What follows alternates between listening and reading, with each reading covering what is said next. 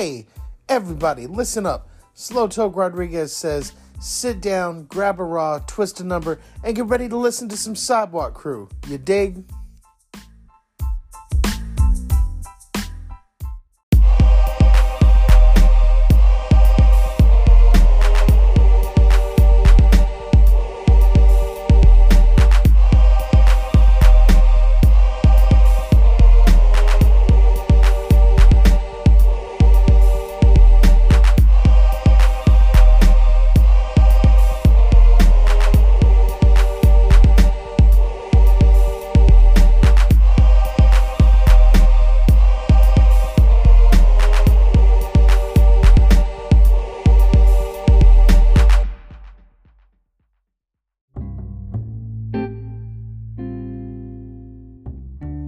Hey, what's up, guys?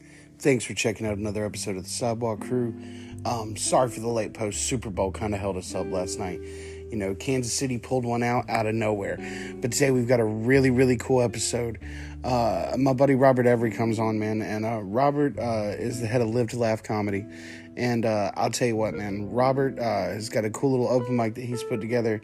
And he's one of the old Comedy Zone guys, from the era of Ben Jones and Anthony Crawford, those dudes, and he's got a lot of cool perspectives on a lot of your older stuff and a lot of your original things that,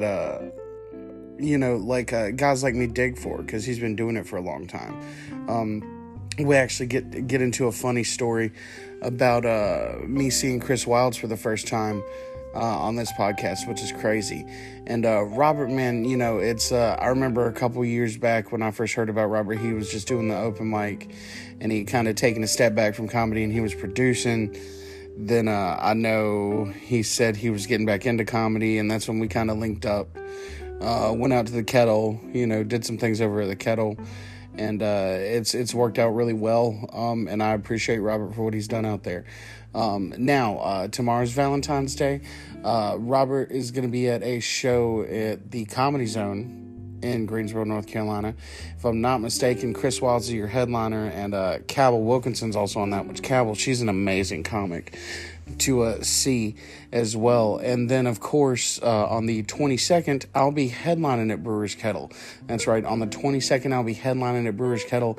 Let's make this a Sidewalk Crew show, guys. Let's turn out. Let's pack the place out. Let's have a good time. And then the night after that, me, Robert Every, and Ben Jones are going to head down to Fayetteville, and we're going to do some stuff at Patty's Pub in Fayetteville on the 23rd. So it's going to be an amazing time for us in comedy, and it's just going to be great. Look, I'll tell you what, last week, just between work and stuff, I got a little ran down and everything, and I went to the mic on Thursday, and I wet myself. I tried some stuff, which is what we do as comics, and I didn't feel, I felt like last week was kind of a wash. I did some, I saw Trish Smart on Wednesday out at Kettle, and we were going to do the wrong number, and it was just, a lot of stuff didn't pan last week. But I'll tell you what, man, hanging with a bunch of comics, watching the Super Bowl last night at the Idiot Box was fantastic. And there's a reason why I'm so glad that's home for me, is because I get to do so many awesome things. Like when they have like a Super Bowl party, I get invited up to that, or, and we just get to have camaraderie. We had stand-ups and improvers and sketch writers all in the same room, just watching the game, having fun with each other. Everybody brought fruit, Nyland, man. So if you guys were at my second grad show, when I did the class the second time, Nyland was one of the young men on that, and boy, Nyland made these chicken wings, man. Dude, they were amazing. And it just, I remember I showed up at I made dip. I brought dip for everybody, like the Velveeta dip with a little bit of a twist to it. And when I showed up, it was just like me with my little dip on the table, and then, Jenny showed up and brought some wings, but then as everybody rolled in, it just it was like going to a family reunion potluck. It was awesome. And, it's so great to be able to be around guys that I can do that with. And, you know, I even being a Falcons fan, I kind of wanted to see the Eagles win yesterday. And we got really, really close. But it didn't happen. So, hey, there's next season. You know, we could start building. Maybe I can watch the Dirty Birds in it this year. You know, and then I can pull for the right predator bird, which is the one I normally pull for. But, you know, guys, it's weird putting it out on... I feel weird putting it out on a Monday morning because, you know, this is the same time one of my heroes, Joey Diaz, puts out his. So, to me, it's weird going up on a Monday. But, you know, like I said, I'm sorry for the delay. I'm sorry for everything. This is a really great episode, and I'm looking forward to you guys running through it. And it's just a great conversation with Robert. You know, just talking about stuff and setting up his podcast. He's also going to be doing this thing called the Road Killers podcast coming out soon. And, you know, it's going to be fun. We're going to run him some promo for that, and we're going to talk about Road Killers. We'll give him a little commercial to run in there. Also, guys, remember, I got a lot of great friends that have podcasts. David Goolsby does the UOP that you can find right here on Spotify and through Anchor. Search the UOP. That's my buddy Guop, David Goolsby. He does a fantastic podcast. That you've got all my friends at the Creative Businessman Studios, like the Creative Businessman Podcast. You've got Mr. Business, Neil Hoover, Tom Simmons with The Dumbest Guy in the Room, Eric Trundy with Never Been Happier. There's also, you know, this new little segment that's popped up, Mike Court, like maybe, you know, stuff after Mike's get kind of crazy. And we talk to people, you know, and you just get a bunch of comics in the room telling crazy stories, and, you know, that's never a bad time. What else? I mean, just, guys, there's so much, and it's just, there's so much cool that's been happening. And you know what? We're going to get in it because this was a long one, so I'm not going to hold you guys up anymore. But remember, you can see Robert on the 14th at the Comedy Zone on Valentine's Day. And then you can catch me headlining at Brewers Kettle on the 22nd. I think Hewlin's headlining this week on the 15th. Hewlin Saunders. If you've never seen Hewlin Saunders, you should definitely come out and check him out too. Hewlin's fire. But I'll be headlining there on the 22nd. And then on the 23rd, I'll be at Patty's Pub in Fayetteville. You know, making it go down, baby. So, that's it, guys. You know, it's great talking to you on a Monday morning. So sit back, gear in. You know, if you bowed it, twist a number and check out this episode. Because, you know, it's a fun one. Thanks, you guys. Love y'all.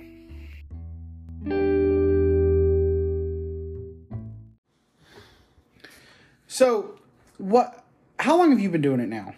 I started in, like, 2010, like, the summer of 2010. It was, like, right after, I just turned 18 when I started doing it.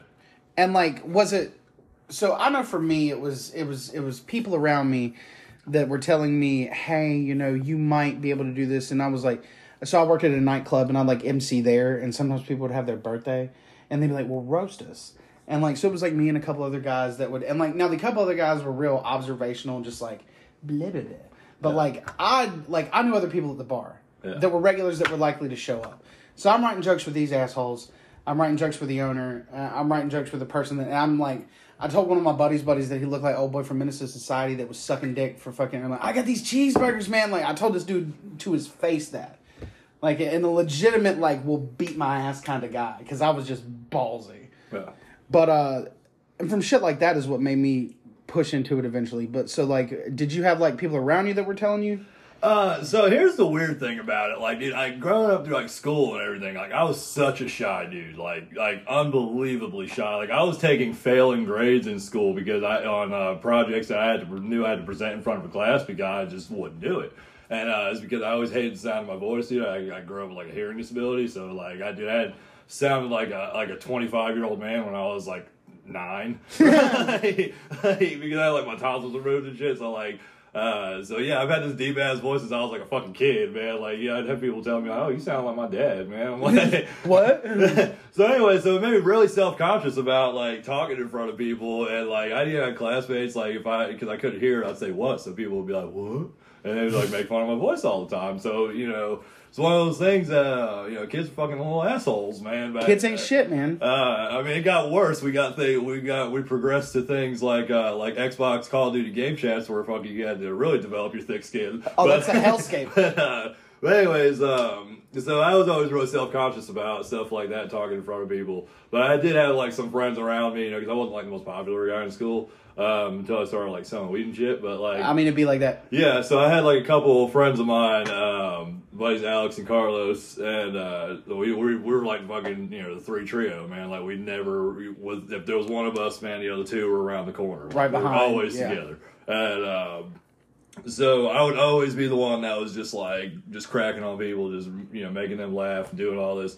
So one day, like somebody at I think Alex actually, he was like, dude, you should try to do comedy, because we used to always watch comedy specials. Like we'd watch like all the Dave Chappelle shit when it come out, David Tell, anything that came on like the Comedy Central Secret Stash and all that. Like, oh yeah, dude, like we're Secret Stash fucking fiends, dude. Like, because we'd be, I mean, at the time in high school, you're up till fucking 4 o'clock in the morning, so you can watch all that shit. Yeah, well, I mean, and for people who like don't know, used to Comedy Central carried clout. That was that was what you lived for. You lived for special, because that's where you watch Hedberg bomb and they put it on TV. Yeah. And that was he bombed, and then that was also turned out to be the highest grossing Comedy Central Presents special that they had. Yeah, because like they a lot of that laughter is phoned in. Until like probably about the second half of that special, like after he stands up off the steps, So he puts his hands in his face, which I think that's like the album cover too. Is like what he's sitting on that. And that's like the moment where he gave up on the set and he was like, "Fuck it, let's just finish it." And then he starts fucking just going. And suddenly, I don't know what it was with the audience, but it just fucking clicked to them. They're like, they understood this man just out of nowhere. I don't know what happened. Like, why did you not understand this fucking guy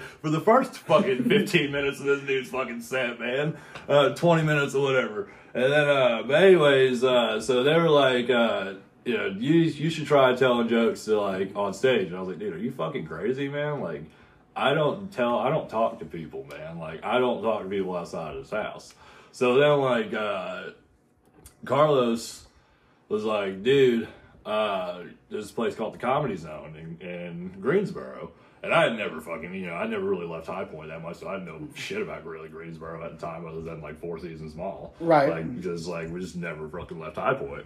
And so I remember it was like, they did it every second and fourth Thursday of the month. So basically every other Thursday.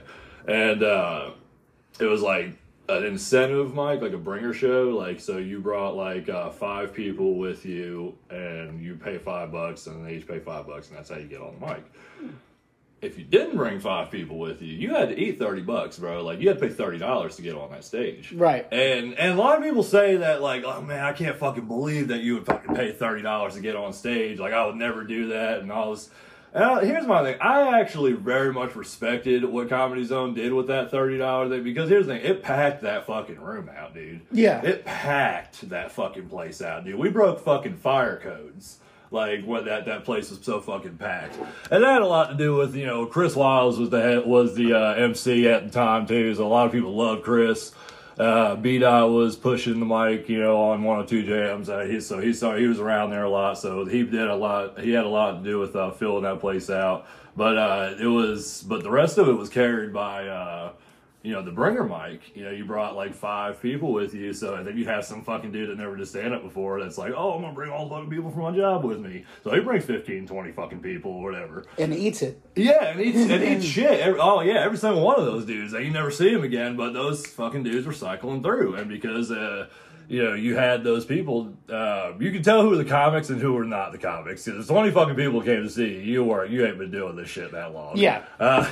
If you were like Anthony Crawford walking in there, motherfucker, or like, Ben or James Hodge, or, these guys that have been doing it for a while, they understand, like, all right, man, people see you your first time, they're gonna give a fuck about you your second.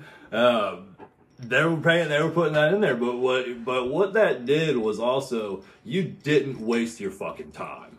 You paid that $30, you had 4 fucking minutes, you put your best fucking 4 minutes on that damn stage. Because why the hell are you gonna pay $30 to fucking just dick around like it's some bullshit bar mic or just like 2 people in the crowd? Yeah. You got a full fucking room here that you paid to fucking get on to try to put your best shit out. And it produced some of the best fucking comics, dude, like from our scene at that time. Like Chico Bean was emceeing that room at the time, but I'm sure he went through because that mic had been going for about 3 years or so before I started. getting into it. So I'm sure he went through that process too, where he was at one point paying $30 to get on stage. Just like a lot of us, like Jordan Fisher, man. He went on to do the Tonight Show. These are good. Anthony Crawford, Ben Jones, James Hodge. These are all currently today working comics. Yeah. I mean, real, working comics that are paying their bills on comedy, man. Was Andy coming around over there too, or Forrester? I don't remember seeing Andy Forster around there at that time. I think Andy Forster probably had been doing it for a little while too. I think he's been doing it for about 20 years or something now, right? I know I know his first album just came out, which not bad. Good album. Good no, album. yeah, like yeah, dude. But Andy's he's a fucking phenomenal comic, dude. That dude is a crush in any room, man. He's funny. Yeah, dude. He's such a smart dude, dude. And he's clean. That's what it is. That's what I love about him. That dude's you almost forget that he's a clean comic. Like that's how it's fucking that's how well he does it. Well, because you catch ever so often you catch that set or one of the rare sets that he'll do where you'll just hear him out of nowhere just be like shit, and you're just like. Because when you hear it, the room goes bananas. Because especially if there's comics in the fuck yeah, Eddie, he meant that shit. Yeah, dude, I love seeing if I pass through Facebook or Instagram or something, I see one of his reels. Dude, he's one of those guys. I'll stop and I'll listen to his reels because he's just that funny. Yeah, dude, and he's just got that. He's another guy, that's just got the character, man. Like when you see that dude, like you just see the face of that guy, you're like, this is a stand-up comedian, man. Yeah, like he's just got that that facial expression, man, that's just all the time. Like, this guy is here to make somebody laugh. But anyways, back to, how I got started. Carlos showed up to the house with his stepdad, and I was like, man, I wasn't going to do it, man. I was like, I was kind of hoping that we would just forget about it and pass on. I even tried to bullshit and said I didn't have the money to do it. I tried to get the fuck out of it, man, because I fucking didn't want to do it, man. Yeah, they put up the money real quick, didn't they? Oh, yeah, dude. Carlos' stepdad showed up with fucking $30. Actually, 40, because he gave us the fucking gas money, dude. And Carlos' mom fucking was like, look, I'll drive you guys. And so that shit was gonna happen, dude. There was no fucking way I was getting out of that shit, man. Did you have any idea of anything that you were gonna say? Kind of a little bit, and I just had a bunch of one-liners I had written down. And they did okay. I got a couple laughs. It wasn't a lot, but even bombing, I bombed my first fucking few months. Probably really my first year was absolutely dog shit, and the second year was really probably no better. But I was learning, and what I was taking out of that was more than getting laughs. It was like the ability to start talking to people. And so that was a really big deal for me to be able to start actually getting in front of people, as far as just for me as a person, not just as a comic. Because like I said, man, I was taking failing grades in school. I could have fucking flunked out of school because I didn't want to do my senior project. Yeah. I just didn't, dude. And I bullshitted that, man, as much as I could, because I was in ROTC at the time, and I was like, oh, I'm going to do a senior project on the Marine Corps. So I was like, I got a uniform from ROTC already, so I was like, there's my project right there. I'm just going to wear the uniform, and I'm just going to put some ranks and a few facts, basically just copy pasting my fucking old damn homework from fucking ROTC onto a poster board. And I passed, dude. I mean, that's where our education system is. I did my senior project in fucking 25 minutes that morning of. Motherfuckers were working on that shit since junior year. Yeah. I was like, I got a fucking B+ on that motherfucker, man. And I was like, you fucking amateurs working on, look at you building a guitar for your senior project. Good for you, but you didn't have to work that hard. This is a high school in Highport, North Carolina, dog. For those who don't know, in other parts of the country where they don't have, here in North Carolina, we had to do a big project at the end of the year that was a focus of something we were really interested or wanted to do, i.e. senior projects. I did mine on live sound and DJing. So I got to watch I got to go to a spot where all the teachers hung out after school and watch them get loaded for 6 weeks while I took notes on live sound and DJ, and it was a nice experience. Sold a bunch of teachers Adderall. No, I'm just playing. Allegedly. So when did you start? So how do you go from where you started to Live to Laugh? Live to Laugh came years later, man. I really just wanted to actually just overcome the anxieties of performing and writing and getting into the comedy itself before because I know it's one of those things. It's a marathon, it ain't a sprint. But Live to Laugh is just one of those things. It's actually something that came from my dad. My dad passed away from lung cancer a few years ago. But one of the things that he told me before he passed was like, he was really proud of me, which is crazy because when I first told my dad I was going to start doing comedy, he kind of laughed and said, who the fuck is going to laugh at you? And I was like, ouch, but all right, fair. You every day, Dad. Yeah, you every day. Yeah, dude. So I did so I did my set, one night I did I got to do a guest spot for Chris Wilds at the Comedy Zone. And I recorded it and I showed it to my dad, and my dad was absolutely fucking blown away that I was up there doing this, and I actually went for it, and I actually got laughs that night, and I did really well that night. And so one of the things he told me before he passed away was like, keep them laughing, keep them laughing, keep them laughing out loud. And I just kind of was like, I kind of spun that into a live to laugh, and just I was like, yeah, that's kind of going to be the thing that I go by now, because that's to me it means a lot to me, because like life can't be lived without laughter, man. I mean, if you don't have jokes, if you can't laugh at yourself, you can't laugh at situations. I mean, what the hell are you here for? You're not wrong. I mean, you're gonna have a very long it's gonna be a very long dark life if you can't laugh at shit. Slow trudging. Even the shitty stuff you gotta laugh at, dude. I crack jokes about my dad passing away all the time, which I think as a society we've been desensitized to a lot of shit now. Yeah. We have been desensitized through memes and all the other shit that we see now. Like, dude, how many memes do you think are out about the fucking earthquake in Turkey by now? Fucking shit happened last week. 20-something thousand people died. Guarantee you, this motherfucker got about 100 memes on that shit right now. I'm gonna say we're somewhere between 1 and 500, like unique ones. Yeah. Like now repost value, who knows? Yeah, but yeah, unique ones. I mean, hell, even I was fucking sitting here thinking of some. I was like, oh. Well, that's kind of our job, though. We're like bad shit happens, and we're like, Well, like so Chinese spy balloon. The moment I heard that, and I was sitting, it was I was at my day job. And me and my buddy went to this pizza spot. It's called Milano's. It's up on 68. It's not bad pizza. I passed it before. I know you have. It's not bad pizza. For a buffet style pizza. I love the fact that their buffet is just an old Pizza Inn buffet that they rescued from a closing restaurant and then put in there. Hey man, it fucking works. But we're sitting there, we're watching it, and they're like, Chinese spy balloon and all this stuff. And the two jokes that I got immediately out of it was the fact that they were like, we have to take this down because China's spying on us. Now, please follow us at Fox News on TikTok. And I'm like, wait a minute, that doesn't make sense, because if you read that agreement, that's the same thing. And then my other thought was instantly, I was like, you ever think that maybe it's like a group of college kids, like that's in the actual democratic part of China, that are just like, we are so sorry.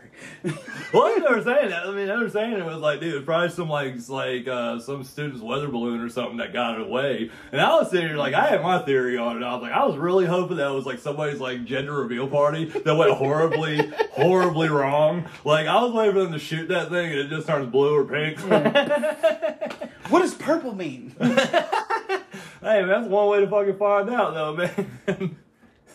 Like, we caused a global fucking crisis, man. Most expensive gender reveal ever, because they had to scramble 3 F-22 Raptors for that. When your fucking gender reveal party nearly starts World War III. How can we make society question more stuff about themselves? Hold my beer, said China. Oh, how long after Live to Laugh did you get Brewers Kettle? Because we met through Kettle. So I started doing Live to Laugh back in about 2016. That was when I started doing a little bit of feature work for the Comedy Zone. And I was about to, I had a first gig, was the Greensboro Comedy Zone, featuring for DS Sanders. And so I was just doing Live to Laugh just as like, I got it tattooed on me, and I just had Facebook cover photo and all that shit. I had no fucking merch for it or anything. But I was watching DS sell a bunch of t-shirts, and I was like, and I think I see it at the time, like that kind of font print on the t-shirts was like kind of the thing at the time. Like, yeah, like if you watch like DC like Rob Dyrdek had a bunch of shit like that, with that kind of style. And I was really into that, like that kind of skater lifestyle back then, like watching like all the shit like fucking anything Rob Dyrdek was doing at the time. So that's kind of where the inspiration of where the shirt design kind of came from. Just to have that Live to Laugh just in big bold print, just to kind of like a graffiti almost style art font to it. And I was like, yeah, this is actually be a dope t-shirt, man. And it's a cool saying. It's just a cool saying. It's even something like I believe in with comedy merch. it should be something that you don't have to tell a joke to explain the shirt, or it's just got a just a quote or like a brand that's just it can be taken into any everyday life. Like live to laugh can be taken into anything. Yeah, you know, I mean, it's not that far off of live, laugh, love. I mean, honestly, it's very some basic white girl shit I've been told, but it's really not that far off.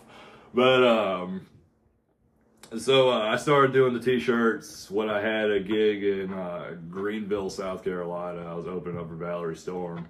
And phenomenal comic, by the way, if you've never seen Valerie Storm before. She's, I think she's out of like Fort Myers, Florida or something like that. Mm-hmm. Anyways, yeah, so she's, so I started doing t-shirts. I sold a bunch down there because a lot of people liked what they looked like.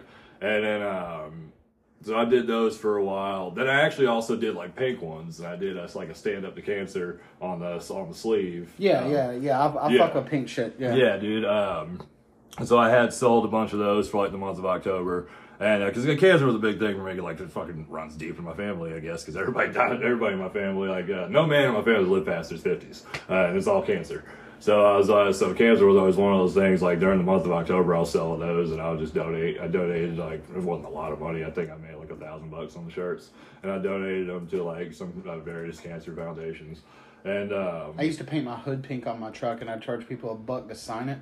Oh yeah, and dude. then I'd like rip it up because I do it with plastic, but I rip it off, and we like every year I had like a jar, and like one year we did it where me and my grand, like I had a video with her and me sealing the jar, and like we like punched a hole through the top of it with like a drill, and that was the only way you could get money in. Yeah. And then like we broke the jar, and then like handed in the money. I think that year it went to High Point Cancer Center because that's where my granddad was. Like Dr. Innover was over there. That was his oncologist. Really good dude. I think he went to Wake Forest that year because that's where my dad was at. Yeah, that's where he was at the time. We've done it for the Children's Hospital I did it for the Children's Hospital. I still did pink because I always did it during October. But like I gave it to the Children's Hospital one time. I had a cousin that had lymphoma, and he went there until they transferred him to I think High Point 2. We've given stuff to Make-A-Wish a couple times. Yeah, but yeah, I mean, like that's like it's not about money. Like that's I want to do stuff with what I'm doing with here with the same thing because I don't want to like.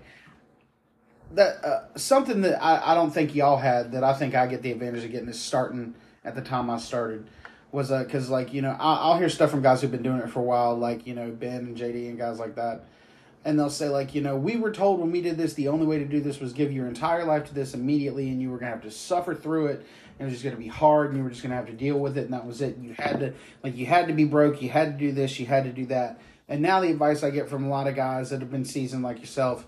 It's like, hey, make sure you got a daytime gig so you can actually enjoy doing this so it doesn't fucking ruin it. Yeah, dude. One of the things, there's so much more access to be able to make money and also live a schedule now. Like, you got shit like DoorDash and Gig Pro. You can go wash dishes somewhere at some brewery in fucking Charlotte or something for like $140 for that, for an 8-hour shift or something. Mm-hmm. But you schedule it on your own time, so you don't really have to. So, me and Ben, we were, when I wasn't working my job for the beer company, I was working a lot of DoorDash outside of comedy, and that shit saves you, man. Like it's a big pain in the ass, and it is a lot of gas, and is it really truly worth it? Probably not, but it does get you through, and it does allow you to be able to make money and not have to be like, man, I'm on this fucking schedule. So if you have a gig that fucking night, you don't have to worry about like, damn, dude, I gotta call my boss. They're like, no, I just want fucking DoorDash that day. Yeah. Like I'll DoorDash a little extra throughout the week, and so I won't have to do it this weekend, so I can go run that gig or something. Yeah, instead of hitting like lunch rushes all week, I might do a couple breakfast lunch. Yeah. So I've done that. So there's a lot more help now.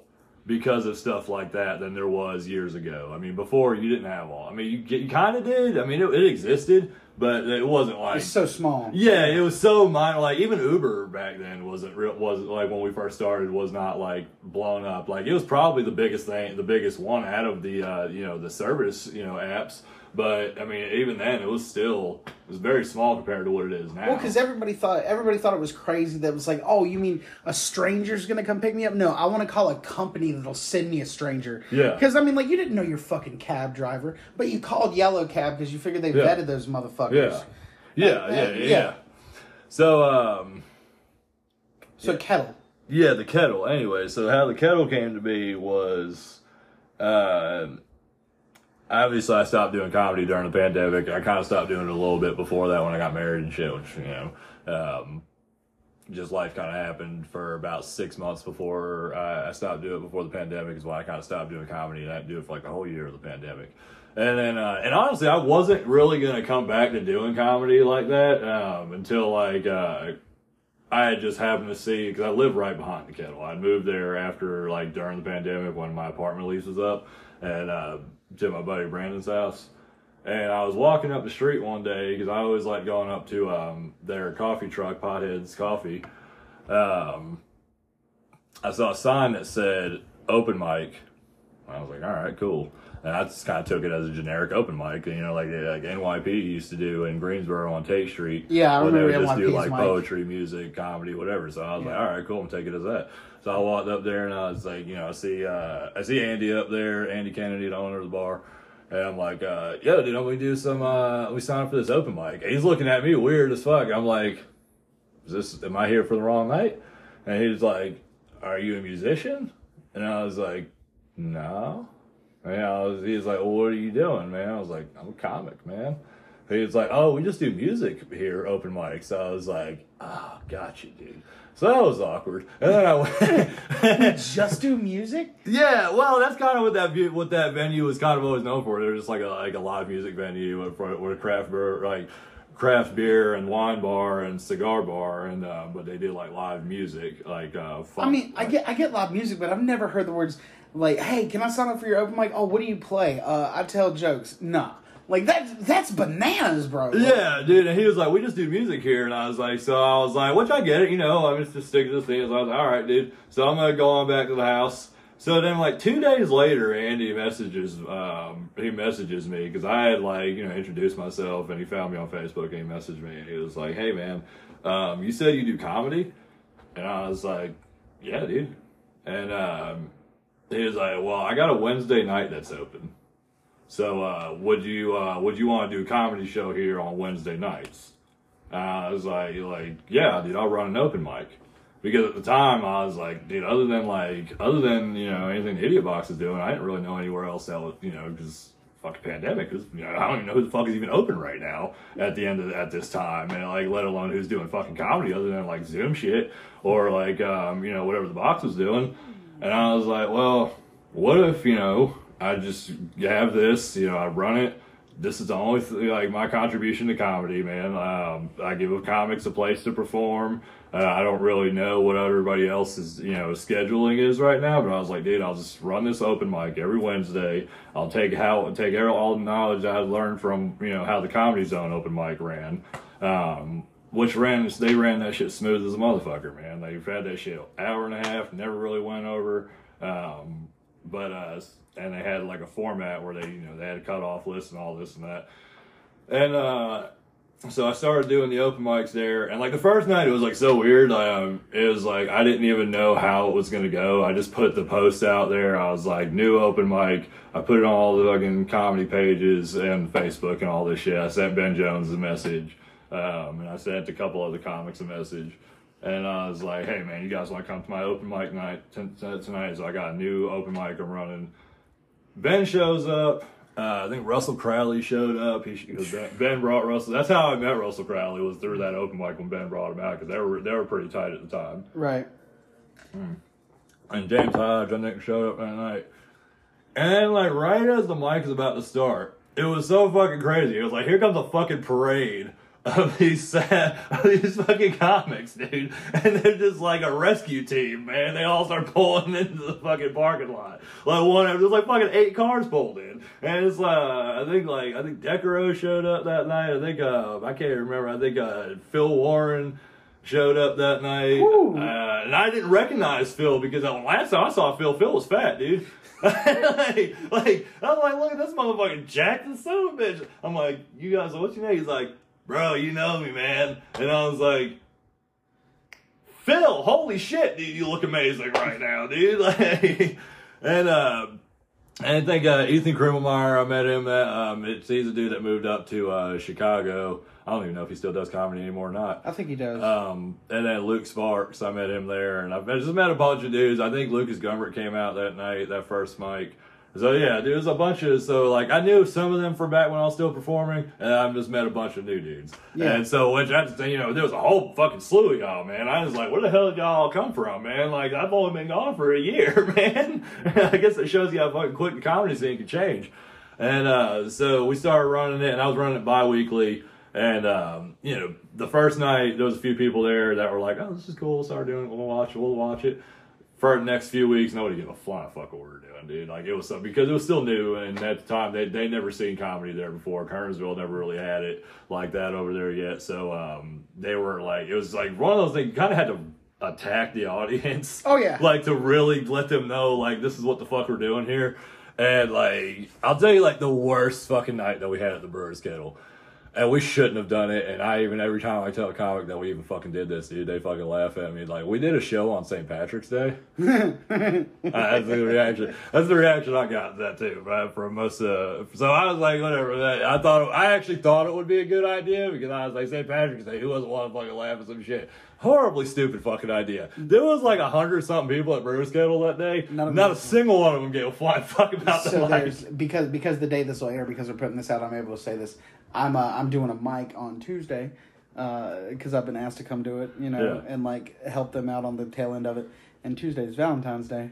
Yeah. So we'll see how that one goes. Same sentiment as St. Patrick's Day. Like, ain't nobody gonna give a shit. Yeah, dude. Well, Valentine's Day depends. Where you at? Where are you doing it? Well, I'm doing a mic though. That's the thing. I'm doing a mic at another spot in Winston. Okay. But like I know you're on a show, right? Yeah, I'm actually at the Comedy Zone that night. See, that's different though. That's different. Yeah. Those are couples who are coming out. Yeah, that's true. That's true. That's different. I'm going to a bar where like they might not know.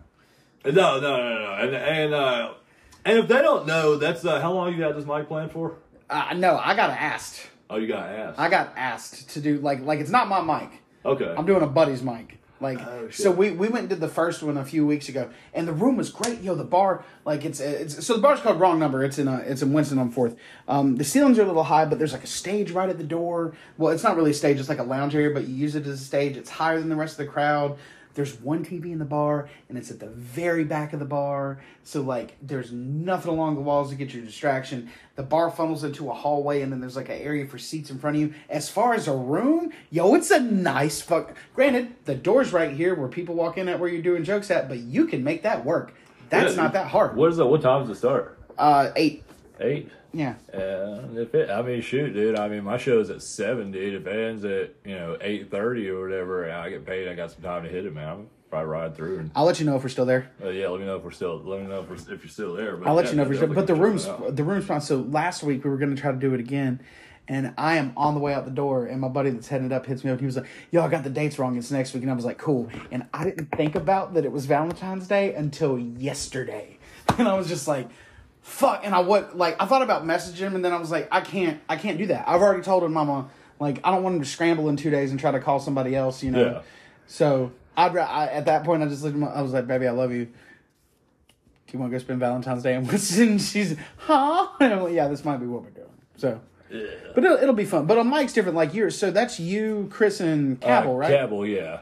Yo, Cabell's fucking fire. Yeah, dude, when I heard Cabell was on the show, I was like, fuck yeah, dude. I was actually so happy about that. Because, like, I met Cabell when I first started. Like, she was one of the Comedy Zone, I guess they had their own group, Ben Jones, Anthony Crawford, James Hodge, Cabell, this dude, Brandon King, Baz, there's a whole bunch of comics, called the NC Comic All-Stars. And, when I was first in, I was like, wow, man, these people are all funny as shit, dude. All of them, dude. Cabell was fucking funny as shit since the day I fucking seen her, man.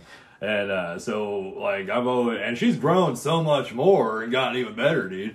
So she's like a fucking monster comic. So to see that she was on the lineup, I was like, dude, this is really cool. This is also very nostalgic because it's just like, that's where I met Cabell and Chris at. And I'll be able to do a show with both of them at the same time. Like, dude. It's just one of those things that kind of meant, like, that whole show means a lot. It always means a lot to me when I get to work with Chris, man. Especially at that Comedy Zone, because that's where I started doing comedy at. I saw Chris Wiles in high school at Northeast High I was DJing a campus life event. Oh, shit. That was happening, and I don't know which teacher knew them, but one of my teachers knew Chris and a couple other comics. I don't know where Chris got the comics from. The more I think about it, I think one of them was Ben Jones. Probably. But like it would have been a young ass Ben Jones. Oh yeah, dude. Yeah. Dude, I got pictures of a young ass Ben Jones, and it's fucking adorable. I actually have probably the youngest picture of Ben Jones in the comedy scene, and this is a picture because Ben Jones was we went to school together in elementary school. I was in kindergarten. He was in second grade. He was in class with my sister. So there's actually a picture. I have a yearbook of Ben Jones. And you want to talk about a dude who looks exactly the same now as he did when he was like fucking 7? He's just got a beard. They just said it's like a picture of him in like a little fucking like Cub Scout uniform.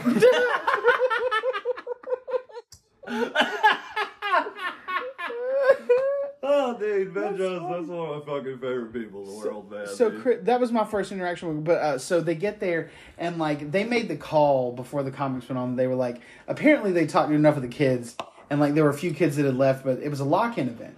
So like the kids that were staying over, like they were able to convince these kids that these were the cool like campus life kid, or whatever group it was that we were doing. Yeah. So they walked me and they were like, "Hey, after the comics get off stage, because I've been like censoring shit all night, like fucking, I'm doing spin drops and everything to like I couldn't even let a damn slip, like nothing." Then they're like, "Yo, these comics are coming up," and then like they tell them that it's okay for them to just be unhinged. All right, so Chris does the candy joke that he does, and I'm not going to spoil his joke. No, yeah, but the one where he's like, my goobers and shit. Yeah. It's a great story, man. First joke I ever heard him do, and that's how he closed. And it was, and like I said, I think Ben was there because I'm pretty sure Ben Jones walked up to me and asked me to bring him out to some like crazy music. I think it was Lady Gaga, and I'm pretty sure he like pelvic thrusted at a bunch of like high schoolers a couple times. More like fucking Blue Meanie. Like, that sounds about like Ben. Yeah. And like just it's I think it was Ben. Ben, I'm so sorry if it wasn't you, if you didn't perform at a Northeast High with Chris Wilds at some point. But this motherfucker looked just like you, and it might be just because, like myself, he was also a fat fuck. No, this is McLeansville, North Carolina. Oh, bro. McLeansville, North Carolina. Yeah. And this was like 2008, 2009.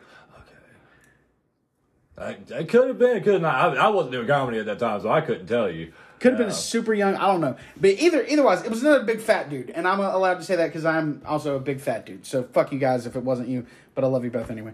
But it was that's the first time I can remember seeing Chris. And I got to see smatterings of Chris throughout. And like I didn't realize it then, but that was probably the first time I thought it'd be fun to be funny in front of people. Yeah. Because like I remember watching shows. Yeah. Like and watching comics. I had a group of comics that I loved, like Carlin, fucking Hicks, yeah. Patrice. Oh yeah. Just like guys that it never crossed my mind. I was like, these motherfuckers are talented. I'm gonna pick up my guitar and learn another scale. Yeah. Because that. And then years and years and years of an amalgamation later, here I am talking to another comic because I've become a decent little comic in my own little right. Like I'm no fucking killer by any means. No, dude, but I've watched your sets before. You've done open mics over in the Brewers Kettle, and dude, you're doing good, man. You're doing all the right things, dude. You're pacing yourself. You're growing. If nobody's told you, dude, I will, man, because I pay attention to you, man. That's why I wanted to have you guest spot on the show over at Patty's, man. Yeah, host. Yeah, that's so. It's comedy's been, and that's actually. Robert's reading my notes, y'all. Y'all don't even know. He's just looking over. Just like, am I reading? Dude, I can't read that shit, dude. He's like, no, what is that? Is that a hieroglyphic?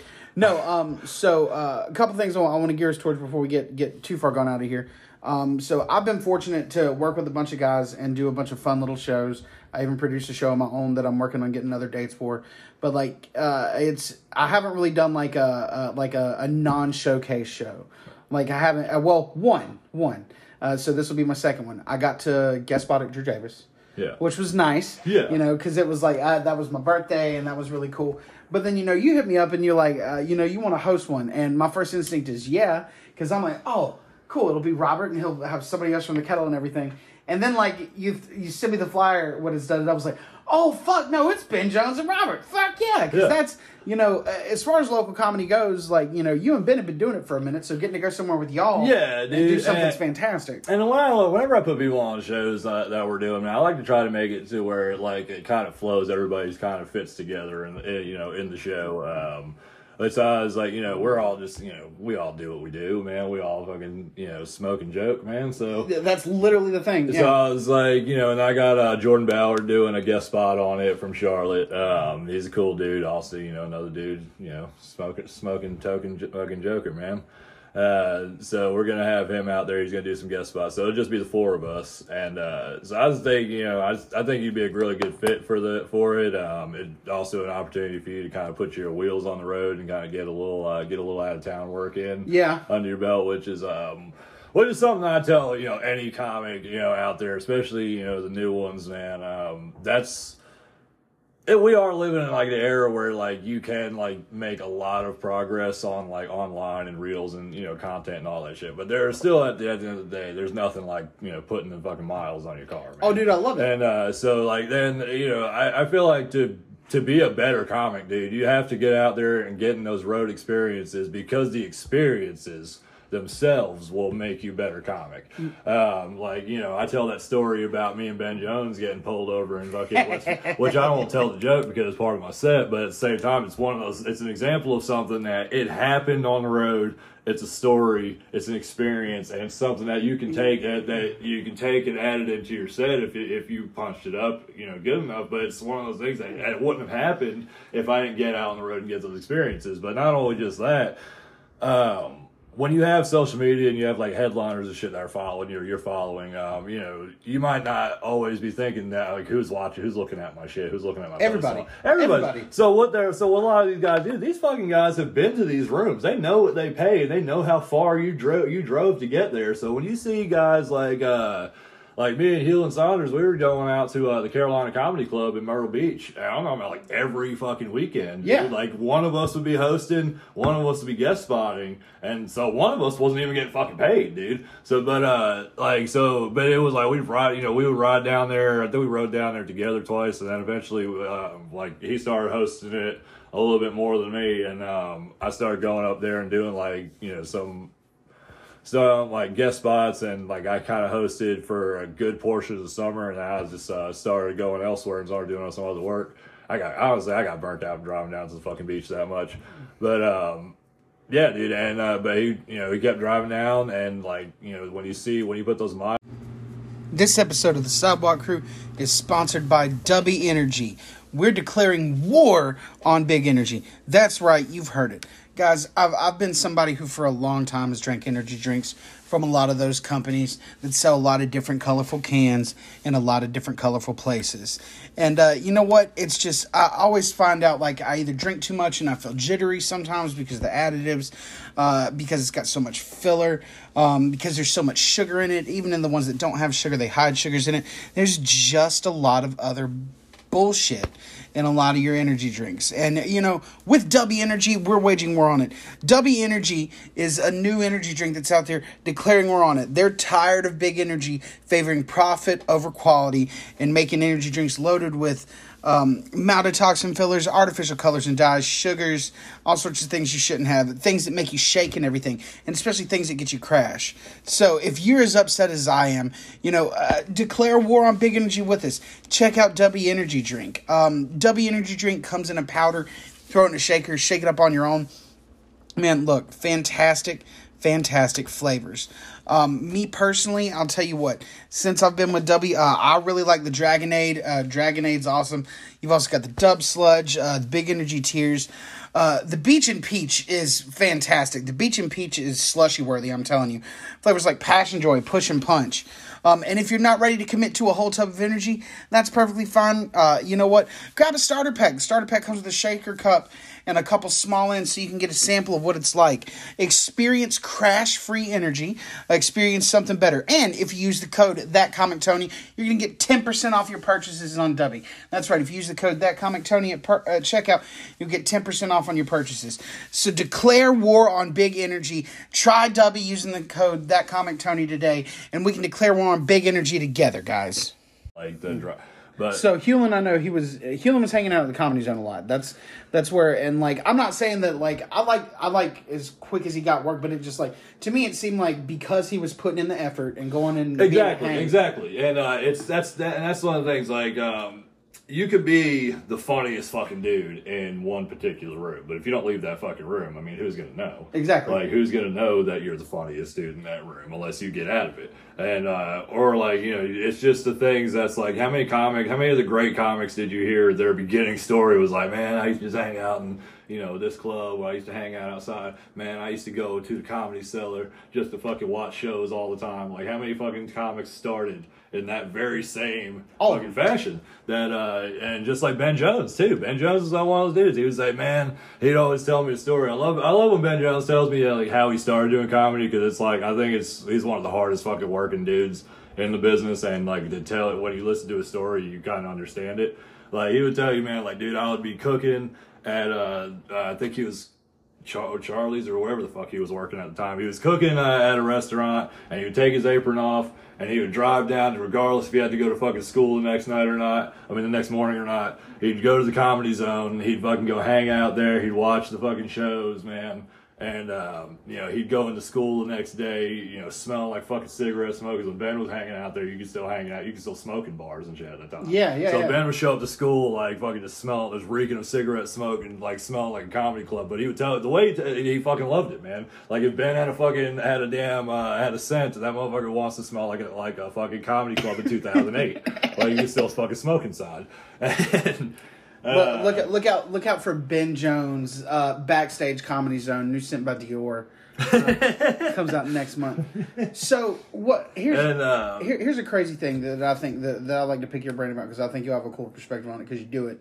But like you took your steps to do it. So like with here, you know, I've got like a logo design and everything, and I'm throwing it on shirts and shit. Yeah. You know, I see some guys who like just throw out whatever on it. Now, like, I'm not saying that there's nobody I know who's got concepts for merch that are bad, but like I've got a sticker that pertains to a joke, and I've kind of waited to put that out because I want that joke to be like smack before I do it. Yeah. You know what I'm saying? Yeah. So like, where's your wavelength on that? Like, so, in general. As far as like comedy merch, I feel like comedy merch should be something that you could probably sell out of a Flying J truck stop, you know? Yeah. Okay, so like, what I mean by that is it's like something that you just go in there and you would see it and you're like, oh, that's pretty fucking funny. But you weren't there to tell them that joke. They saw it and they were like, that's fucking funny. Yeah. Like, I got this one shirt, it's the GoFundMe logo, but it's, I switched letters so it says Go Fuck Me. Yeah. And I'll bring you one of those when I get more of those in. They should be in this week. Woo. Yeah, I get my shirts made by this guy named Adam Haynes, Standout Stuff in Charlotte. That's the kind of guy makes a lot of comics merch, honestly, right now, which I know a lot of people have their t-shirt guys, but since he is the guy that makes my shirts, I just like to throw a little shout out to him. Oh, yeah. Does a great fucking job too, man. He's very prompt. Does he's really fucking good about like getting like, you know, your colors down, exactly what you want, exactly. You know, he'll send you a bunch of different fucking arts, and as he's going through your art process, and because he just did this one shirt for me where it's Free Willy, but it's a whale dressed as Willie Nelson. Yeah. So, I mean, so those are two things: Go Fuck Me and the Free Willy shirt. So you can look at those and laugh. And laugh, dude. And you don't have to fucking, like, everybody knows who Free Willy is. Everybody knows who fucking Willie Nelson is. You have a stoned out fucking whale with some damn dreads and an American flag bandana on. Like, that's fucking... That's Willie Nelson. That's gonna laugh at that shit, man. You see Go Fuck Me, dude. How many times have I walked down the street and somebody was like, dude, that's funny as shit. And it looks like... And that one, actually, I fucking searched Spencer's, Hot Topic, anywhere that sells novelty fucking shit like that, because I could not fucking believe that wasn't done.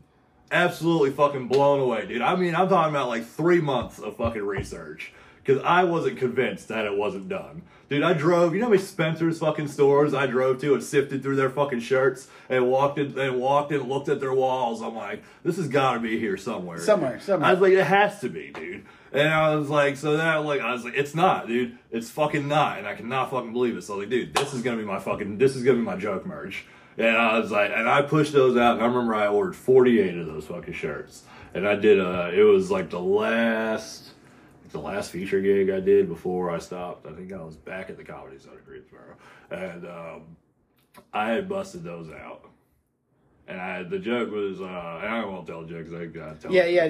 Don't burn your material. I'll tell you after we do this. But I brought him out, man, and it got a huge reaction. Like after I told the joke, and I was like, "Oh yeah, also we have merchandise for this," and they got a huge reaction to it, man. A lot of people thought it was so fucking funny, man. I gave a couple of them away that night, and after the show, you know, we got the little booth and the little fucking set outside the Comedy Zone door, and everybody's walking out, and as they walk past the shirts, man, dude, I had a fucking line of fucking people that wanted this shirt, dude. And I went home with 3 shirts that night. Hell yeah. And I could not fucking believe it, dude. I'm talking about, like, I sold all the sizes, dude. Weirdly enough, like, big people, like, I sold the big sizes first, because I feel it's just for some reason, like, I guess, I don't know what it was, but, like, they were like, yo, you got 4Xs and 3s, and I was like, hell yeah, I carry 4Xs, dude. Like, I'm not one of those dudes that's not going to carry a 4X. How many people exist? Kaijus are not just a myth, motherfucker. They're real, man. Yeah, we're real.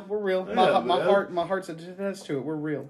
I mean, so you've known Ben since elementary school? I actually didn't know Ben. I didn't know Ben till I started doing comedy. It was just happened to be that happenstance. It just happenstance that my sister had a fucking yearbook that has his picture in it. That's crazy. And it's just one of those things. I was like, that's a small fucking world. And I just thought that was a cool fucking. That was a very cool, unique thing about me and Ben. It was kind of like we're in 2 separate grades, and now we're like. Now we're just like doing like, you know, open micer. Here's this guy that's been experienced for a few years. Here's this guy that's brand fucking new. And Ben was always really fucking cool to me when I started. That's why I got really close with Ben, because he was just so fucking nice to me when I first started doing comedy, man. And he was very helpful, man. And he took me on like some gigs with him to this place called Laugh Out Loud in Clayton. And this is another Ben Jones story that speaks to his work. He would, Clayton is out there by fucking Raleigh. Right. Yeah, you got. Yeah. Clayton's by Raleigh. And he would drive to this fucking club to MC for not even a fucking dime, dude. But he did it because they were giving him the work, they were giving him the experience, and he tells me, and he swears to this day that's the experience that made him the comic he is, because that's what made him a better comic. Well, I mean, it's worth it though when you look at it like that. Like and so and that's one of those dudes that like I tremendously respect Ben for being the true definition of a road comic. Like that's the dude that fucking will put his wheels. He drove all the way to fucking El Paso, Texas. Like, who the fuck drives to El Paso, Texas? That's fucking crazy. Ben Jones. Ben Jones drives to fucking El Paso, Texas, man. Which makes me want to. So that you're one of the two reasons I wanted to have you on, especially today, and being able to work it out where we could do it today. To talk about it on the 23rd, because I really appreciate the opportunity Absolutely, for that. B, to say thanks for the 22nd. So as everybody on here is about to find out, and if you follow me on social media, 22nd I'll be at Kettle, pulling closing out the open mic, and shouts out to Robert for making that happen. That's fucking awesome, and we're gonna try to tear that motherfucker down. Oh hell yeah, man! That is the Brewers Kettle in Kernersville, North Carolina, on East Mountain Street. Yep. We've got the flyer out. We'll tag it on the end of this one. It's gonna be a cool week for us to do comedy. And, I've not known Robert as long as I've known some of the guys, but, I've gotten to hang out with Robert. And in doing that, so let's talk about what you want to do with your podcast. Because, I love the idea and everything, and I want to hype that shit up as much. Because, first of all, first chance I get, I'm coming out and I'm going to do it. If you want me on. Second of all, I just think it's I just want to be able to. I think it's cool to have this because I talk about David Goolsby's podcast, the Up on here all the time. I listen to it, man. It's really good. Listening to Go Up just talk something about it is mesmerizing. Listen, man, that dude is becoming less of a person and more of a fucking entity in himself. David Goolsby is just this is just such an interesting dude to listen to. And honestly, dude, I've played. like he like record himself like playing a game or something. Like he'll just be like fucking talking through it. Like what was this game, Hollow Knight? Yeah. I never knew what the fuck that game was until I'm sitting here watching this dude watching the video of this dude fucking play this game. And I'm like, dude, I'm like, what the fuck is this game this dude is fucking playing, man? And I'm just like, I get a lot of I pick up a lot of shit off of like watching other people's stuff. Like I learn new games just off of following his shit. Yeah. And he's a very smart dude, man. And, just the way that guy thinks, man. He's got that, he put a reel up about, like, not being able to share a blunt, like, smoking a blunt with his friend and not being able to, like... Just share. Yeah. And I'm like, God, dude, that's such fucking... Who the fuck thinks of this shit, man? He says that shit, and, like, he says this shit, and it's like... Because I know I've thought it before, but I thought it 12 years ago and would have thought about it as for a context of this. And I'm like, this dude, like, it's just... Every time he does it's true. But, so you're starting yours up. Yeah, and I'll be starting it towards the end of March. I'm going to call it the Road Killers Podcast. Basically, what I want this to be is a podcast about comics, just coming in and telling the experiences from the road. The guys that have been doing this for a long time, you've seen it all, man. You've been there, you've done it, you've seen it. You know you have something to tell. Yeah. And this is a way other comics can also just hear great stories, but also kind of learn things about what life is actually like on the road, because a lot of comics might not tell you, man. The motels that you stay in, a lot of them are shit, dude. It's nothing like a motel where you can hear the hooker next door. Yeah, dude. Well, look up a place called the Lincoln Lodge Motel in, I want to say Clarksville, Indiana, or Frankfurt, one of the two. I want to say Clarksville. That'll give you a fucking good example of that's not a place where I got booked to stay at. It's just a place where my truck broke down. That's just kind of where I had to be. But that's a good example of some of the fucking places that you can stay in, man. Like that you might get booked in. Yeah. Middle of nowhere. I've heard there's go ahead. Well, I've heard stories about guys being like, there were a couple stories I've heard about guys being like booked at a bar and they don't realize till they get to the bar that it's like a Hells Angels biker bar. Yeah. And you're already there, so it's what are you gonna do? And so everybody's got different unique stories, different tells, also, things that they can just, advice that they can offer to other comics, just try to get some seasoned veterans on there. And I just think it's just, because one of my favorite types of comedies is storytellers and people that just have a good fucking road story, man. And just be able to just sit here and listen to it and just kind of be able to relate and, learn about, just from their perspective of what their life on the road has been like. Joey fucking Diaz. Yeah. Mm-hmm. Joey fucking that is if you could put me in a room and I can make Joey Diaz chuckle and like on the way out he was like, good shit, cocksucker. I swear to God, I'm going outside, I'm putting a gun in my mouth and I'm putting a bullet in my brain because I'm never gonna feel better than that there. Yeah. Like never. That's it for me. I'd stop right there. Well, no, I wouldn't. I'd chase that high for the rest of my fucking life. Oh yeah, but like Coco's the best. Yeah, man. Oh yeah, dude. I mean, I've been getting into a lot more podcasts lately. More so podcasts than I have like TV. Because I just feel like it's kind of like, since I'm in my car so much driving around for either comedy or for my job, working for the beer company. I was just kind of spending, and also door dashing. It's just like so much time that I spend in my car. I've listened to about 3 or 4 of your episodes by now. Great podcast, man. I definitely put 5 stars on that fucker, man. It's a good shit, man. You do a really professional job. I like that one you had. What is it? Jody from Blue Denim. Jody Morphus, yeah. He owns Blue Denim. Really, dude, dude, I really enjoyed that, man. That was really informative, man. Really good conversation you guys had on that one. I had a lot of good shit to say, man. I definitely have to go check that. Go get some food there, man, one day, man. Dude, when I shit you not, Robert, me and my buddy walked in and we sat down and the guy was like, what can we start you off with? And we were like, we would like every appetizer. And like he was like, nah. And we were like, yeah. Like that's how we walked into the restaurant. We want to try every appetizer you got, pimp. Oh, hell yeah, man. All of them. Now we omitted the barbecue shrimp because we had like crawfish. Dude, he's got crawfish beignets. It's like crawfish stuffed savory hush puppies. Shit tastes like you're French kissing Jesus, my guy. That shit is amazing. He had these Brussels sprouts that were done in this fucking like just they're like these roasted Brussels sprouts, and the menu changes all the time. I had a crawfish etouffee is my main. Yo, I wish my mama was there. I'd have slapped the dog shit out of my mama to her, just like shit is delicious. It was amazing. And Jody's a great time. He's a guy who enjoys comedy, but like it's like you said on the episode. If he's feeding you there, he's gonna feed you like he fed you if you were at his house. Yeah. And there's nothing. And like he was caught up enough.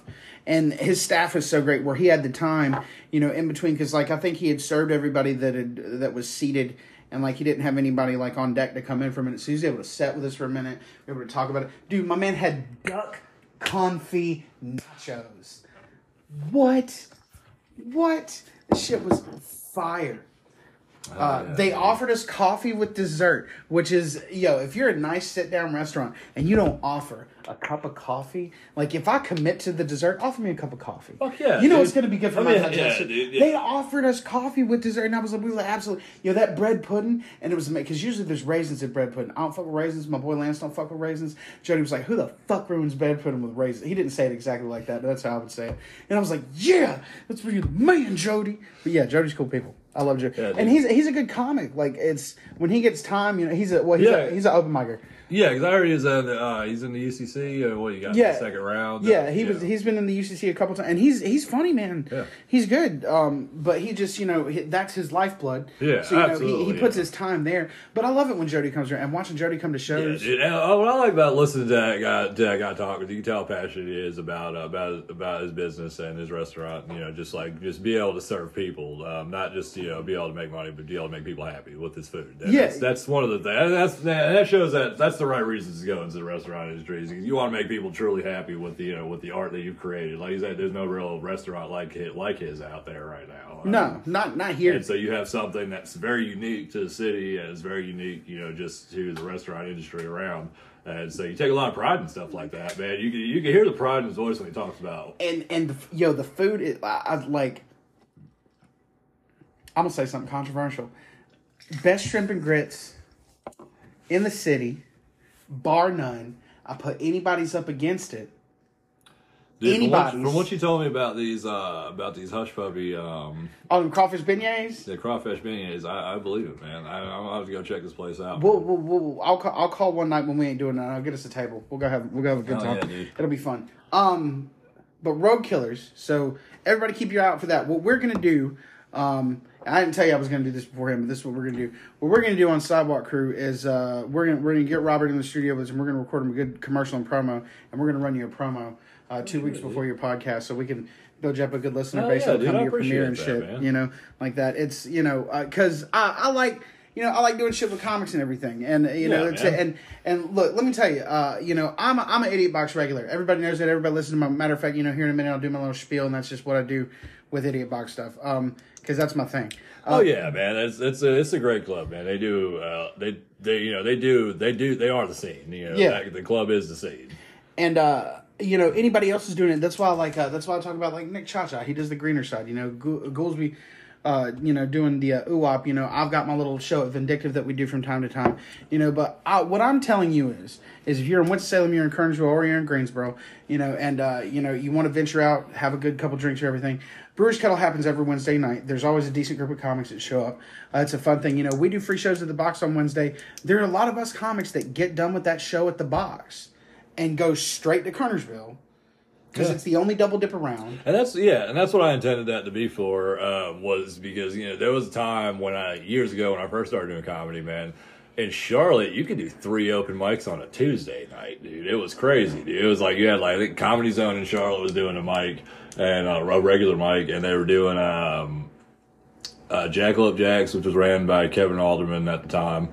And then I think it was a place called Taboo Tuesdays. And I think that place closed. I think Kevin Alderman he started doing the Comedy Cartel and all that other stuff. Yeah. And which you can follow Kevin Alderman at the Comedy Cartel. Give a big shout out to him. Really good dude. Really good comedy booker and producer. And then the Comedy Zone, I think they just veered away from doing the open mic. So it was a while since I've seen a double dip opportunity in the Greensboro scene. So I know that Jenny runs a lot of mics on pretty much almost every night of the week. At the time, it was like probably 4 nights a week or something like that. It depends on what's going on. It's so they do, but everything. Yeah. So like I wanted to like try to set up a time to where like when they had their mic going, you can get off here.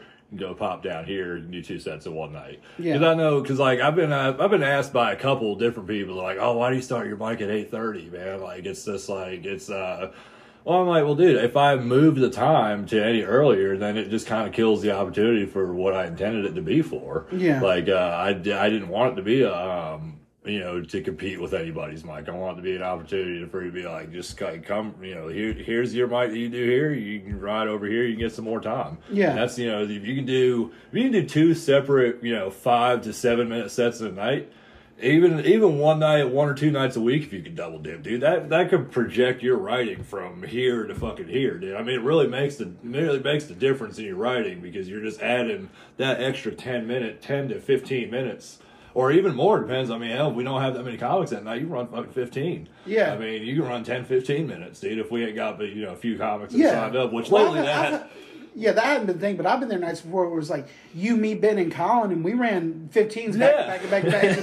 It gets to the end of it, and then we're like, this is what we're doing. Yeah, dude, but then something lately, man, like, it's been like, we might start with like 4 and end up with like 13 or 14. Yeah.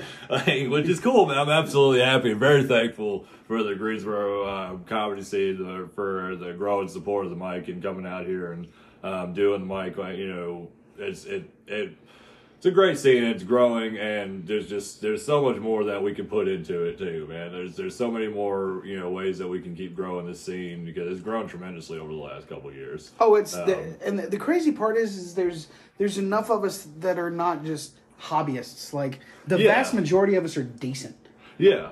And a lot of us, like, have real passions for to do these shows and to book these shows. I mean, I don't want to run a million fucking shows, but Yeah, nobody does. Nobody does. No, dude. Like, I want to have time to go home, smoke, and scratch my nuts. Yeah, dude. Else. If I could run because I picked up this room in Summerfield called Greg Gables, so I'll be doing booking a monthly show out there, and it's like an event venue. They do mostly weddings and stuff there, but they want a semi PG-13, I guess.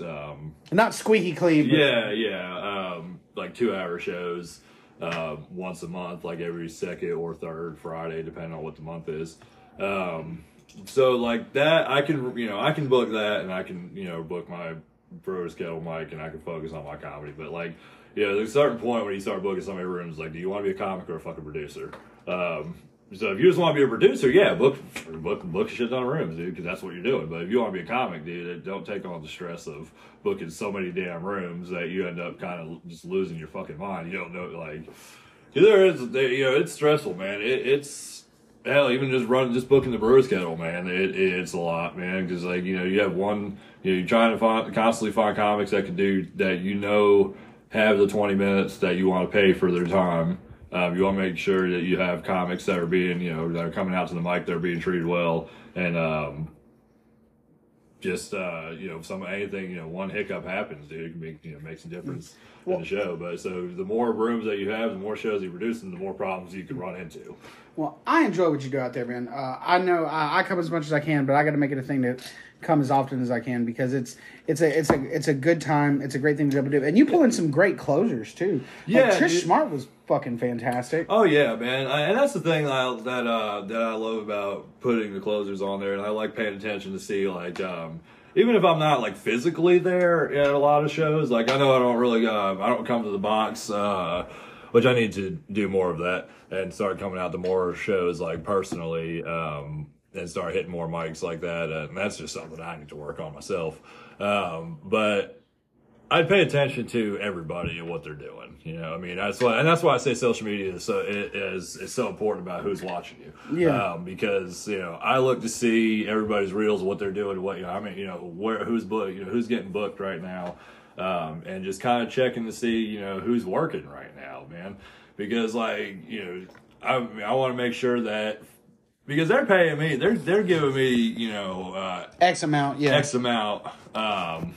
to pay comics to come out there and I want to make sure the bar is getting their quality show. I mean, even if some nights we might only have like 10 people there, some nights we might have 30, man. Some You're still getting a good show. I mean, hell, the Trish Smart, first time she came out there, we had 94 people out there. It's fucking crazy. Well, and the thing is, too, like, you get that's where you see, like, there are guys I know that show up, like, I know dudes that'll show up to a mic that's all comics, and I'm one of them, show up to a mic that's comics, and, like, you'll fuck around a little more because you know it's just comics. Yeah. But when you go to do there, everybody can tell when you're trying to do that joke because you watch you turn it on. Yeah. Like, and you can watch you go from, it's just us here, fucking rain, blah, blah, blah. Yeah. But then when somebody starts talking about that joke, anybody who's been doing it for a while knows how to watch them go, all right, cool, that's that joke. This is how that joke works. Absolutely. Yeah. So it's you could see that. We all know how to turn it on.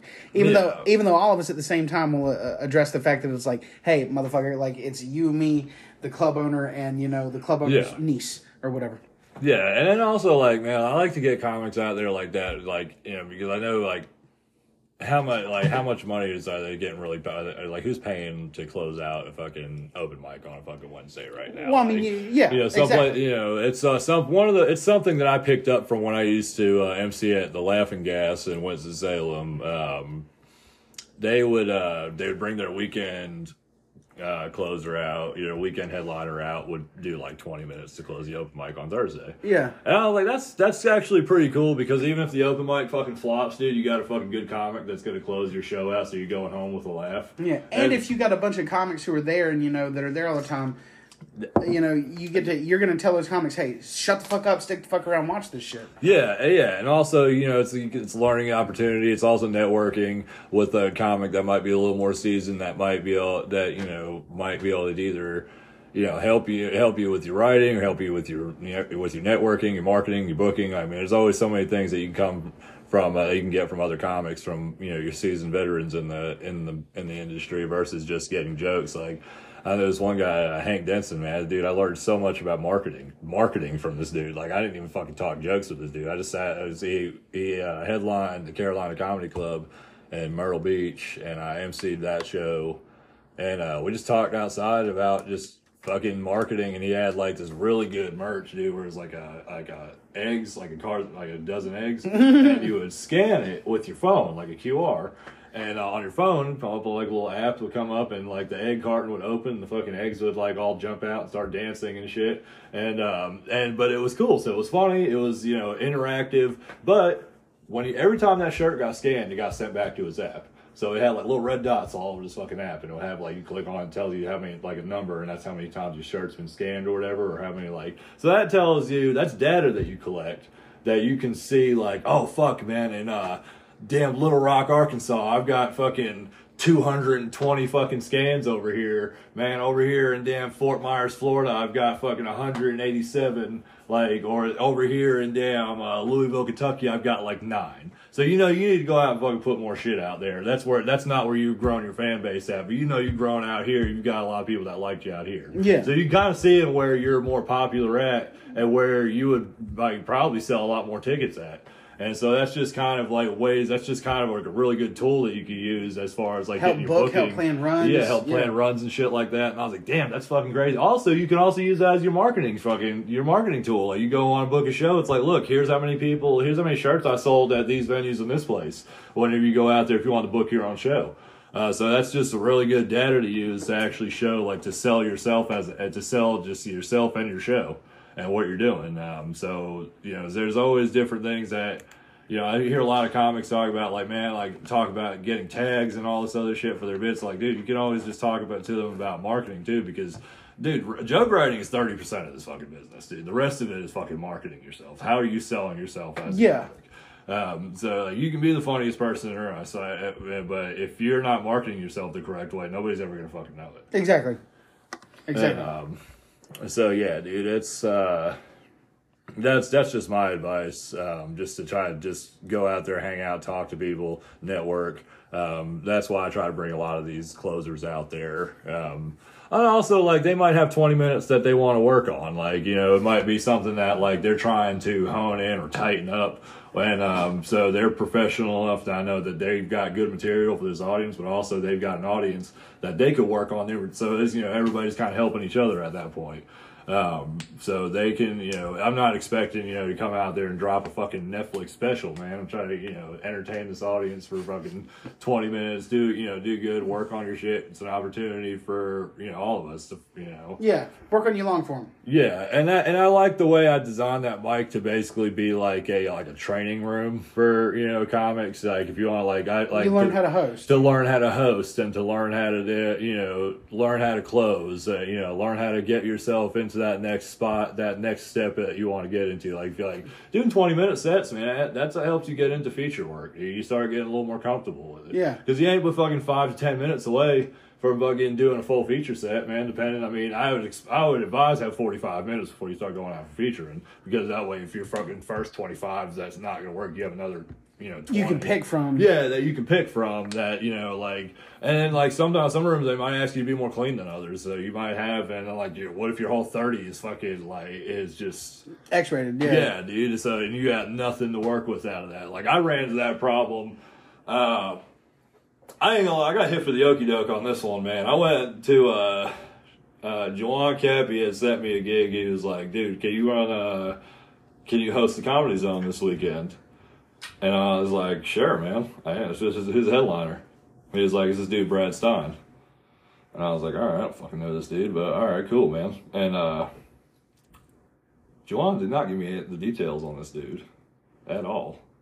I went in that motherfucker blind to find out that the owner of the Comedy Zone, he's like, hey, man, you're going to do, it's a 2-man show. You're going to do 15 to 20. Headliner is Christian conservative clean. So just need you gotta be on that level of clean tonight. I was like, what the fuck does that mean? I was like, what the fuck is Christian conservative clean, dude? I was like, fuck, dude, alright. Apparently this dude performs in churches and shit. Yeah. What I gathered from it. Wow, did you pick the wrong fucking dude for the show, man? You're like, You could not have picked a worse fucking dude for this show, man. I think I got a little foisted on that one, man. So how'd it go? About as well as you'd expect. That's crazy. So I did my very best, dude. I cleaned up as very best as I could, man. But I was like, dude, I just did not have the material for this. And the owner and Paul knew it, dude. He comes out, he's like, man, he's like, he wasn't even mad at me, dude. He was just like, the whole situation was fucked up, man. Because they didn't even have a feature for the show. I guess the feature canceled last second or some shit. And Juwan was supposed to host, and he didn't host. He's like, look, man, you got thrown into this situation, man. I'm not gonna be mad at you about it. Dude, he literally paid me and was like, dude, you can take the weekend off, man. I'll just have Jason host it. I was like, you know what, man, that's fair, because I literally don't have anything for this guy. Normally that would hurt. This one, I was like, I think we're both at an understanding that this was a fucked up situation that we shouldn't have both, that none of us should have been in. And so I was like, yeah, I got nothing for this dude, man. So he paid me. I was like, yeah, dude, I'm gonna have him take my shit and go home, dude. And it'd be like that. But I was like, made sure I was like, we're cool. Like, I'm not getting fucking booted for. He's like, no, dude, I'm not. He's like, dude, I'm not even gonna hold that shit against you, man. Like, he was shit just happened. He was super cool about it, man. And that, ladies and gentlemen, is comedy in a nutshell. Yeah, dude, that's one of the things I want. That's kind of one of the things I want to talk about on the Road Killers podcast is how you can kind of those, and not just stories in road, but scenarios where comics just kind of walk into these wacky situations or just these fucked up situations that you have to you may or may not be prepared for. And that was a humbling experience for me because I was not prepared for that. And I was like, man, I really need to be more prepared for a situation like this. I acknowledged that that was not a good time. I was not the comic to be doing that show. But I also went home and tried to write a lot cleaner for a little while after that too, man, because I was like, I had nothing for this dude. I try to write most of it clean now because I can make any of it dirty. Yeah, and that's kind of one of the things I learned. Like Ben told me, it's like, dude, you can always dirty something up, but just try to write clean. So I was like, yeah, dude, I definitely went and spent a couple months trying to write more personal stuff, like cleaner stuff. And just try to stay away from some of the dirty stuff, even though that's what I like doing the most. But yeah, it's one of those things that I'm not always going to call for it. It's also if you have a good clean set, you can make a lot more fucking money on it too. Truth be told, yeah. Like if you have a fucking website and you're good enough to, if you're good enough as a clean comic and you put corporate clean, like this is like the shit that this is the shit that a lot of people don't tell you. Like if you put corporate clean in your website, dude, you'll get so much more fucking work, dude. And not to say that you can't do dirty shows. If you put corporate clean, guess what, man? That's fucking resonates right there. And then like this dude, I think his name is Derek Richards. Yeah, DerekRichards.com. It's a really good fucking website to balance, to kind of model your shit off of. Because he's like corporate clean comedian, and it's like big font. Like that's the first thing to see. So like that means you can pretty much fucking perform anywhere. Yeah. You know, and then he has like his list of like all the corporate gigs that he's had, that he's done work for, so those references and shit like that. Just a fucking beautifully built website, man. Like if you want to take a look at that, man, if you're ever gonna build like your comedy page off of, that's definitely one I would recommend. That you model your website off of, or at least get an idea. For sure. And so yeah, like and then you have situations like with what Ben ran into was the second show at in Fort Wayne, where this guy was like, there wasn't a lot of people in the audience either that night. I think it's like the weather was really fucked up. It snowed and shit. So like the first show sold really good. The second show didn't really bring about 13 people. But there was two guys, or there was a couple, and they were just fucking drunk, dude. And they started talking to Ben during the set, man. And like, you know, I'm sitting here, dude. I had enough time to go smoke like 3 cigarettes, man. I ate my food and everything, dude. I'm like, damn, dude, he's still fucking talking to these people. And Ben's like, oh, all right, man. I think it was about much longer, I guess. Holy shit, I've been talking to these people for 47 fucking minutes. Whole fucking set he had spent talking to these people, man. And it was just this dude that was so drunk and so hung up on the Ben's Summer of 69 bit. That's the first thing Ben opens with, dude. Like, he opens with that shit, dude. And this guy was hung up on that motherfucker, man, for like the longest time. Like, Jesus Christ. And it's just one of those things where you're you're going up there with a full headliner set fucking planned. And here comes this couple that's just not going to shut the fuck up. They're like the only 2 people really that actually paid that night. The rest of the people that showed up there were like just people that were just hanging out at the bar next door. Yeah. And the owner was just like, fucking man, just come on in. Like, just, you know, the weather was snow on the ground. I can't even believe there was even enough people out there to even do the show for the second show. And yeah, they're like the only 2 people that paid. And Dan was like, normally any given situation, I would have shut that shit down real quick. And he was like, for these, like, the only 2 people that actually paid to see the show, and they're like, but they just happen to be the only ones talking through the show, too. Just letting it happen. Just letting it happen. And he's just like, whatever, man. It's just one of those weird situations that you're just going to come up with. But, like, you just got to be kind of, always expect the unexpected. Oh, yeah, for sure. And we'll definitely dig more into that story with Ben Jones in one of the episodes of the podcast, because I did have planned to have Ben Jones on there to talk about that. Oh, yeah. And, so if you guys like the way that story sounds, keep an eye out for the Road Killers podcast. Like I said, we're going to run stuff for it on here as well. Rob, thanks for coming by, dude. Absolutely, I appreciate you coming through, man. Fantastic, man. You can, if you want to support Robert Every, you can follow him at Live to Laugh Comedy. Robert puts on shows all over the place. I mean, he's not just here in Greensboro or Kernersville. He's all over everywhere. We'll be in Fayetteville on the 23rd. I'll headline at Kettle on the 22nd. Robert Every's actually going to be at, is it Comedy Zone Tuesday? Yes. Robert Every will be at the Comedy Zone in Greensboro on Tuesday. There's a Valentine's show. And, you know, this is a show, like, if you go to this, realize it's not just a date night. You're going to a date night at a comedy show. Expect some stuff. And that, ladies and gentlemen, is why my cat sucks. He's a tiny asshole. But check out Robert. Follow him on Live to Laugh Comedy on all your socials. Yeah, Live to Laugh. Live to Laugh on all my socials. On all socials. Robert Every. Great guy. Now, before we get done here, 2 little things I do, and this is just how I close my show. First of all, if you know, I have guests like Robert on a lot of different comics, and me personally, a lot of my comedian friends and stuff, I hang out with them at the Idiot Box Comedy Club. Idiot Box is my home club, and it's my favorite place to do comedy. I love going to other places, but the box is just home for me, and that's, you know, just where I got my start. Now, Idiot Box has classes and shows all the time. You can check out the Idiot Box on their website or Facebook at idiotboxers.com or the Idiot Box on Facebook, and find out what they've got going on there. Also, every Thursday, in my opinion, is the littest open mic in North Carolina, and it's at the Box. If you ever wanted to try out comedy and you've never tried it out before, go online, hit the Eventbrite, pay your $5, secure your spot, and you'll get to come try comedy. I promise, if it's your first time and you let us know it's your first time and you're funny, we'll laugh at you because we're comics and we want to get more comics up there and everything. And that's my shameless plug, and that's what lets me sleep at night. No, you get it, man. Well, because Jenny's my Mitzi Shore, like that woman is just. Yeah, man. I mean, they do so much for the comedy scene. I need to go up there more. I haven't been up there in so long. Can't finish this. Oh, no, go ahead, bro. But yeah, like with the UCC and the comedy festival and just the professionalism of that club.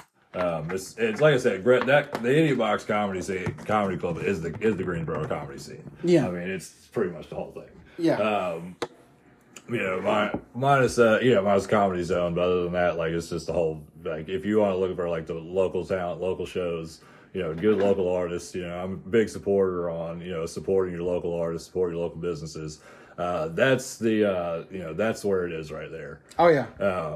For sure. 'Cause they do a tremendous job in supporting local talent and just being supportive. Not making it like such a pressurized environment where it's in a place where you can walk into and that hell, you're not going to be the only new guy there that night. Yeah, like you might have somebody that might be coming off the comedy class that they teach. That might be their only experience in comedy so far, or somebody that might just be showing up there, like I said, man. You could have heard about it on your podcast or wherever, and you just walk in there and they're very supportive. They'll teach you anything. If you bomb, fuck it, dude. Who gives a shit? Yeah, I mean, there's gonna be a fucking million comics there. They're gonna fucking help you out. They're gonna tell you they also bombed their fucking first time there. And we're all gonna look at you and be like, "How'd you think that went?" And as long as you're not delusional, we'll help you along the way. But if you go, "I think that was great," yeah, obviously, what we might be like, "Huh." Yeah, if you don't come off like a complete schmuck, dude, they'll help you, man. Yeah, just don't be a dick. Just show up and understand that you're going to bomb again one day. Yeah. They're all going to look at you knowing that we're all going to bomb too one day. And we're going to be like, hey, you bombed. There's going to be a night where fucking Dusty Cagle crushes and everybody else fucking bombs, dude. And then there's going to be a night where everybody's fucking just banger after banger after banger. And then there's going to be a night where we're all just having fun bombing together. Sometimes it's... Oh, dude, the group bomb's awesome. Oh, dude, the group bombs are always the best, man. Which, dude, I used to love bombing in fucking groups, man. I've been a part of a few group bombs, but like I said, so thanks for coming on, Robert. It's been great. Now, before we get out of here, one little thing we got to do. So, a lot of people ask me where it came from. So originally, the show was me and four guys, and we used to talk shit. Matter of fact, I shot it like that '70s show. I had a camera in the middle, and we went around the table. And, that's how we hit all the fucking everything that we were doing because we were degenerates. And it evolved into just me because of, happenstance and me having a wife. It just evolved into me moving and changing the show. And now it's just me interviewing cool people. And I've always liked interviewing and talking to people. And a lot of people ask me where I got it from. And the truth be told, probably from James Lipton inside the Actors Studio. Awesome guy. Matter of fact, he had Dave Chappelle on. He was the first guy to interview Dave Chappelle after Dave came back. And he thought the interview with Dave was so prolific that a few episodes after that, he had Dave Chappelle back on to host. And it was the only time that James Lipton actually sat in the interviewer's side of the chair. So got a lot of respect for the man. And he used to ask this thing called the Pivo Questionnaire. I asked it of all my guests. And until A&E or Bravo says cease and desist, it's not. So it's just like little personality questions so we find out fun stuff about Robert Every. So, Robert Every, what's your favorite word? Oh, man. Like, not curse word, not just... Well, just word. Man. I'm going to be honest with you. Fuck is my favorite word. Curse word or regular word. That is my favorite word. So we'll call that a twofer. What is your least favorite word? Least favorite word. Oh man, I don't even know what my least favorite word would be. I would probably no would be my least favorite word. It definitely is. The rejection hurts, man. Yeah. I've just heard it a lot in like growing up. Yeah. I think you'd be the first that would say no, so that's actually not as common of an answer as most people would think. What sound do you love? Dude, raindrops, man. What sound do you hate? Sound of a fucking bong breaking, man, which I've heard a lot of. Oh, that's another first, and I forget about and that. Dude, it's a different glass break than other glass breaks. Because dude, you know when your bong broke, dude. Like, okay, so here's why I say it's a different sound, because I had a bong just that was just like your normal like beaker bong, and I had knocked my roommate's bong off the table, like just fucking thumb grazed it by accident. I talk with my hands a lot, and so I was like, oh, fuck, dude, I heard that sound. A week later, dude. I bought a brand new bong the next day. A week later, dude. I'm like, I've smoked a lot out of it, dude. I gunked the shit out of it, man. So I'm like, I put the cleaner shit in there. I shook it up. I'm fucking rinsing it out. So there's like a divider in my sink. So I'm just like swishing it around. Ding the fucking thing up against by accident, man. And the same, dude. And like because of the sound, the way the first bong broke, I knew exactly what that fucking sound was. And I looked at it, and it cracked all the way around the bottom. And I was like, oh, dude. Then about 3 weeks later, all right. So I've got this tiny bong. I got this little probably about a 1 footer, which is tiny to me, not the most, but That's tiny.